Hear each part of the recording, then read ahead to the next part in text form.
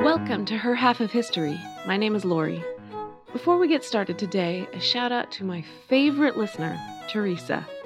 If you would like to be my favorite listener too, it's real easy. There's a donate button on the website. Thank you, Teresa. Our brand new series is A Slave, But Now I'm Free. Most of the series will be biographical spotlights on women who escaped slavery, but I find that many people, myself included, have a mental image of slavery that is entirely based on the American antebellum South. Slavery is much older than that and hasn't always looked like that, so today we're going to do more of an overview of the institution itself. This is episode 4.1, Slavery, an Enduring Institution. In 1842, the British government asked the Sultan in Morocco what steps, if any, he had taken to abolish slavery in his country. The Sultan was astonished and replied that the traffic in slaves is a matter on which all sects and nations have agreed from the time of the sons of Adam up to this day. He was not aware of its being prohibited by the laws of any sect, and no one need ask this question, the same being manifest to both high and low, and requires no more demonstration than the light of day.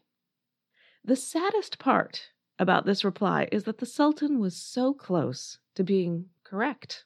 Historians haven't got much to say on the subject of Adam, but certainly the traffic in slaves had existed from the time of ancient Sumeria, and it existed in every great civilization from Egypt, Greece, Rome, Mesoamerica, India, China, Korea, I could go on. Every single one of them practiced slavery in one form or another. The world's great religions all at least tolerated and from time to time even encouraged slavery, from Islam to Judaism to Christianity to Buddhism. The earliest slaves in all these societies were prisoners of war, and in an utterly depressing way that has been interpreted as a sign of human progress. Back when one person could only produce enough to feed himself or herself, there was no point in taking captives at all. You just slaughtered them. So slavery can be considered a step up in that it happens only when your defeated enemy is more useful to you alive than dead. And you probably didn't suffer many moral qualms over it because everyone knew that had the fortunes of war gone otherwise, you'd be the slave rather than the master. Victory was the proof of your superiority and your right to rule. War continued to be a major source of slaves for millennia. A secondary source of slaves was poverty. If you owed money which you could not pay, or if you could not feed yourself, then you could sell yourself into slavery. Or, more commonly, you'd sell your child or your spouse into slavery. Now, from our modern standpoint, it's hard to imagine anything more morally repellent than selling your child into slavery. But let's remember that there is no social safety net. Starving on the streets is a very real possibility, and a master would, at least theoretically, provide your child with food and shelter. Convicted criminals were also often sold as slaves, and this has been a handy one for governments. Because if they had a labor shortage, they could always accuse someone of something, manipulate the court system, and there you go, another slave. Stalin, who had anywhere from 5 to 8 million men in the Soviet forced labor camps, has been accused of using this tactic. Once slavery is well established as a social necessity, then societies can begin out-and-out slave raiding, which is quite different from simply taking prisoners in a war that happened on other justifications. Slave raiding was a way of life for many, from Mediterranean pirates to Native Americans in the American Southwest. And the final method of becoming a slave is simply by being born. Not every society has had the same procedure on this, but often as slavery gets established and takes root, any child born to a slave mother is also a slave. This is despicable on so many grounds, but since this is a women's history podcast, I will just point out that pretty much every society has fully expected and accepted that male owners would sexually exploit their female slaves. This is not just lust, sadism, and power dominance, though it is all of that.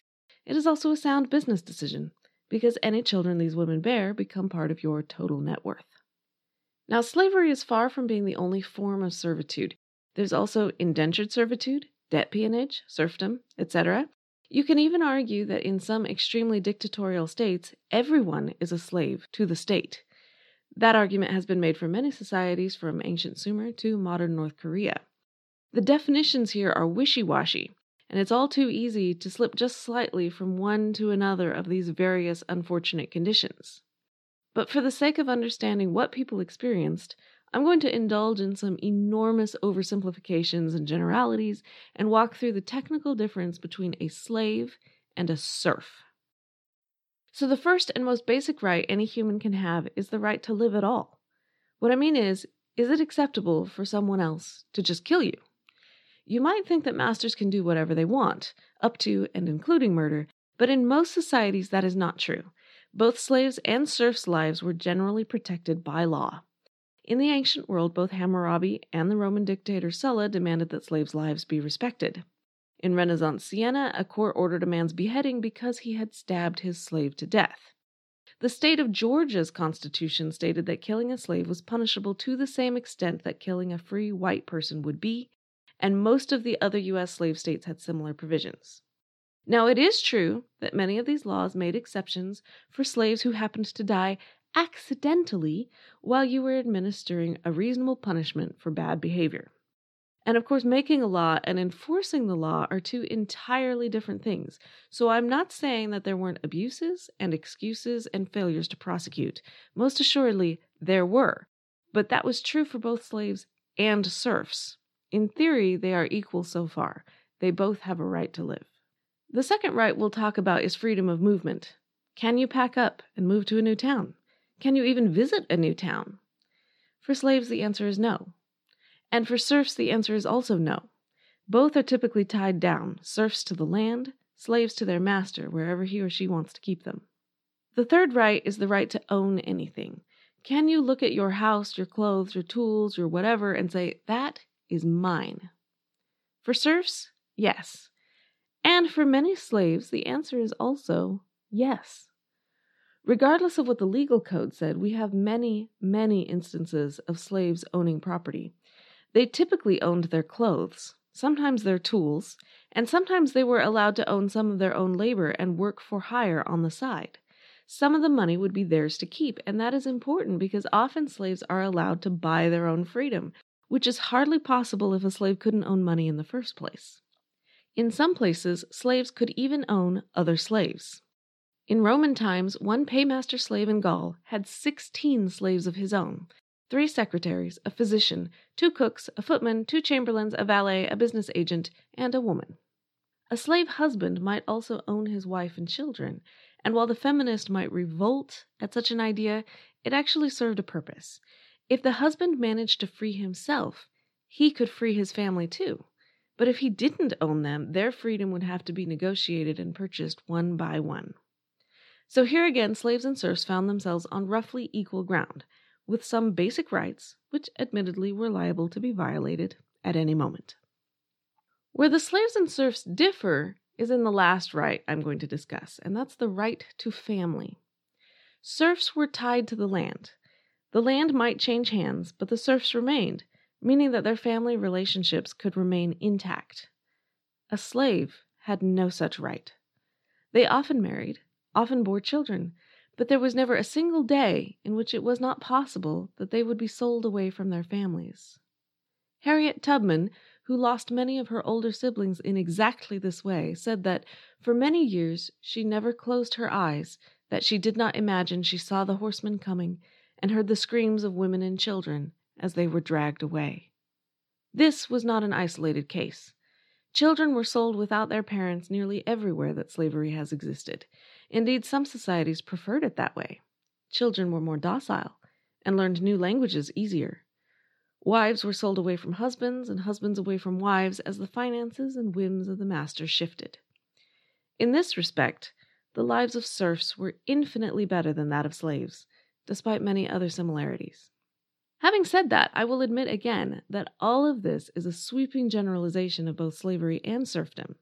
As we go through this series, I will point out some of the exceptions to these definitions. One exception I've already talked about on the show is serfdom in Russia. By the time of Catherine the Great, episode 2.5, give it a listen, the position of serfs had degenerated. Though the word serf was still used, they were regularly bought and sold at auction, and there is no difference that I can see between them and an outright slave. Moving on, let's talk about how slaves fought back, because you can rest assured that they did, in ways both large and small. The most common way to fight back was also the most passive. Masters around the world, no matter the time period, complained about how lazy their slaves were, how nothing but the lash or other punishment could spur them into productivity. It rarely seems to occur to them that this is not laziness, it's intelligent self-interest. Why should the slaves work hard for no benefit? Of course they take every possible opportunity to relax a little. Yes, it is only fear of punishment that keeps them laboring for you at all. That is the nature of slavery. It's baked in. Another common technique was to feign stupidity. Oh, you mean those were the weeds and these that I just pulled up were the crop? Oh, I'm so sorry, master. I guess I just got mixed up. Again. Masters who said slaves were too stupid to survive on their own rarely seemed to understand that the stupidity was a tactic, not a genetic condition. Another method of resistance was to break the tools. Oh, look at that!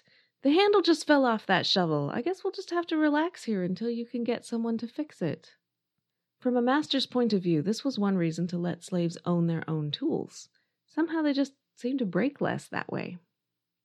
Then there was running away. The feasibility of this depended on the time and place. Harriet Tubman lived in a border state, and many fugitives from her area made it across into free states. If you were sold south, your chances decreased dramatically. You had much farther to travel while you were being hunted. In the American South, the fact that slavery was racial meant that slaves could often be identified merely by looks. It also meant that any genuinely free black was constantly under suspicion. And it also meant that some very pale-skinned slaves were able to pass as white and therefore free from suspicion. In pretty much every other society, the racial divide was not as absolute, and masters found other means of making it clear who was a slave and who was free. Brands were very common.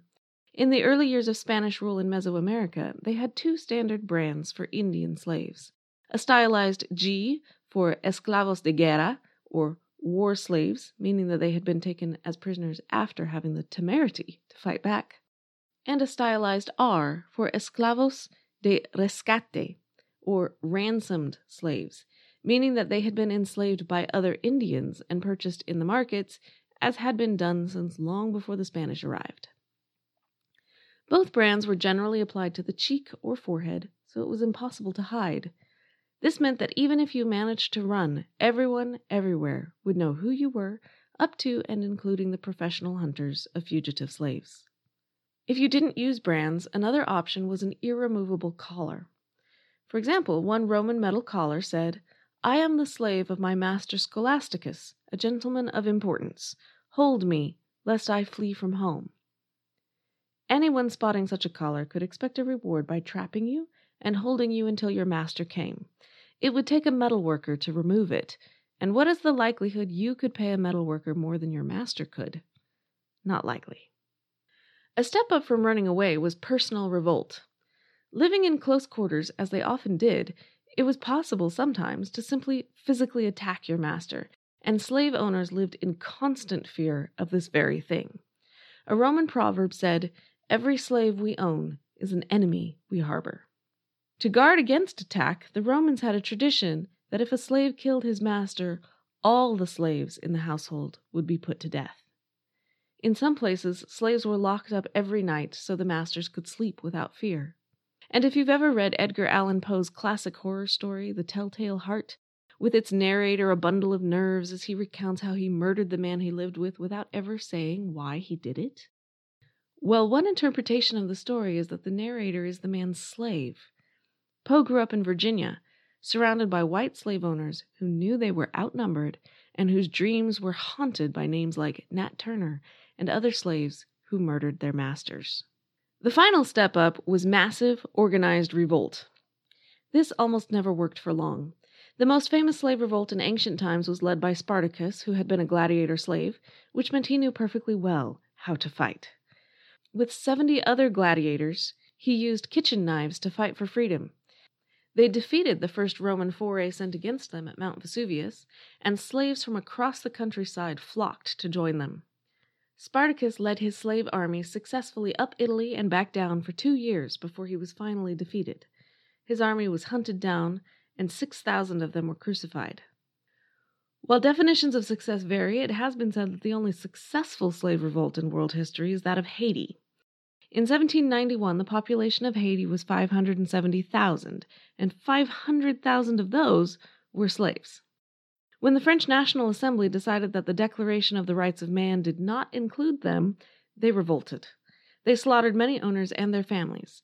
They burned plantations. Led by Toussaint Louverture, they remained at large until the Assembly finally agreed to abolish slavery in 1794. Louverture also drove out the British, who were there to take advantage of the chaos. When he essentially declared independence from France, Napoleon sent an army against them, which was devastated by both battle and yellow fever. Louverture was captured, taken to France, and imprisoned, where he died. But 7 months later, Napoleon gave up trying to force Haiti back into submission. French forces withdrew after appalling losses, and in 1803 Haiti officially declared independence. But Haiti is the exception. In general, slave revolts ended like Spartacus's. Slaves just generally didn't have the weapons, the training, or the resources to fight against their oppressors en masse. When you start reading up on the world history of slavery, the most startling thing about the past is the absence of much moral hand-wringing about all of this. As I said at the beginning, slavery just was. Everyone from Aristotle to Plato to St. Paul and to Muhammad, they all accepted it. There was some moral hand-wringing about how slaves were treated. You were supposed to treat your slaves well, but very few leaders interpreted treating them well to mean setting them free. The same moral leaders telling owners to treat the slaves well were also telling slaves to obey their masters. Over time, a few rules did develop. By the 13th century, Christians were not supposed to enslave other Christians. Muslims were not supposed to enslave other Muslims. But that's a far cry from having a moral objection to the institution of slavery as a whole. Even when the Spanish monarchs forbade slavery of the indigenous peoples in their colonies in 1680, it wasn't fully universal on the basis of inalienable human rights. No, they made slavery illegal except for the exceptions, which meant those who lived on Mindanao and the Philippines who had converted to Islam, and the Carib Indians who were cannibals. And of course they had no objection of importing slaves from places that were not their own colonies. Many in the modern world have looked at the American founding fathers and wondered what kind of mental gymnastics they must have been doing to fight for a free country and yet keep other human beings enslaved. Sadly, I'm not sure it required much in the way of mental gymnastics. My reading of history, and also my experience of people in real life, is that in general people believe what they are taught to believe. If you grow up being taught both explicitly and implicitly that some people are naturally inferior, incapable of making good decisions for themselves, that it is actually to their benefit to have a master to keep them in line, that they don't really count as people, that when we say all men are created equal, we really mean all men like us are created equal, then I don't think it is very surprising that many of the slave-owning class believed those lessons, especially when it was in their financial self-interest to believe it. That doesn't make it right, and it doesn't minimize the very real suffering they caused to generations of slaves and their descendants. But I do think it explains how it happened, and also how it could happen again, which is even more sobering. African American slavery still looms large in American conversation and culture. When I first started researching this series, I could think of lots of women to spotlight: Harriet Tubman, Harriet Jacobs, Phyllis Wheatley, Sojourner Truth, etc. But all of them were African Americans. And what I really like about history is comparing different times and places and seeing how they dealt with similar issues. Initially, I assumed that the reason I could only think of American slaves was because I am American and I went to school here.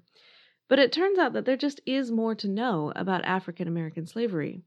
For one thing, these slaves are relatively recent in world history, but more importantly, after the Emancipation Proclamation, they moved into a society that was highly literate and interested. Slave narratives became very trendy in 19th century America. By the 1930s, most former slaves had died, but the federal government funded writers to go around the country collecting the stories of thousands of former slaves. As far as I can tell, this has never happened before in the whole history of slavery. There is no equivalent body of slave narrative literature anywhere. Romans held slaves for 1,000 years, yet we have not a single slave autobiography from Rome. Even Spartacus, we only know about from the point of view of the Romans who defeated him, and that's entirely typical. Throughout world history, the masters left the records, not the slaves, and most masters simply didn't care enough to write down much about their slaves. After some digging, I have unearthed a handful of other slave women that we can talk about. We'll visit Greece, the Ottoman Empire, Spain, and Brazil before we end up in the USA for the larger share of the series. Now, some of you might be saying, but Lori, what about Asia and Africa and a whole host of smaller places? I know. Even among the places I collected, the stories are much sketchier than those of the African American slaves. Historians are working off court records and other fragments of information because that's all we've got. And not only do the records have to exist, they have to be translated into a language I can read and available in a form I can access. So if anyone wants to point out who I should have included from these other parts of the world, please do. I'd love to be more representative. One final thought for today. This series is called A Slave, But Now I'm Free. I'm only covering women who managed to escape. That's partly for practical reasons, to cut the list down to a manageable number. But it's also because the whole topic is difficult to read about and difficult to hear about. The sheer volume of human cruelty that has existed in the world is crushing. The women I'm going to spotlight are the survivors. They are the winners. Ultimately, their stories are triumphant. But it's worth remembering that they are also the outliers. Most women who lived in slavery also died in slavery. They never got out. Some still haven't gotten out. Though we like to think of ourselves as having progressed past all this, the worldwide story doesn't support that conclusion. Slavery is an enduring institution. It endures to this day. A major source for this episode is my handwritten notes from Dr. Miller's History of Civ, 1500 to the present, but they are unpublished. So let's go with Milton Meltzer's Slavery, A World History, which was also very helpful. There's a link to it on the website at herhalfofhistory.com. Please find me on Twitter at her_half or on Facebook as Her Half of History. Reviews are as welcome as always, especially on Apple Podcasts. And please do come back next week for Neaira, a slave in ancient Greece. Thanks.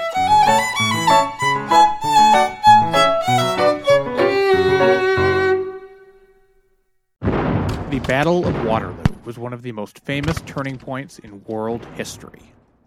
But what happened next? My name's David Montgomery, and I'm the host of The Siècle, a history podcast that tackles exactly that. Join me as I cover France's overlooked century in between Napoleon and World War I.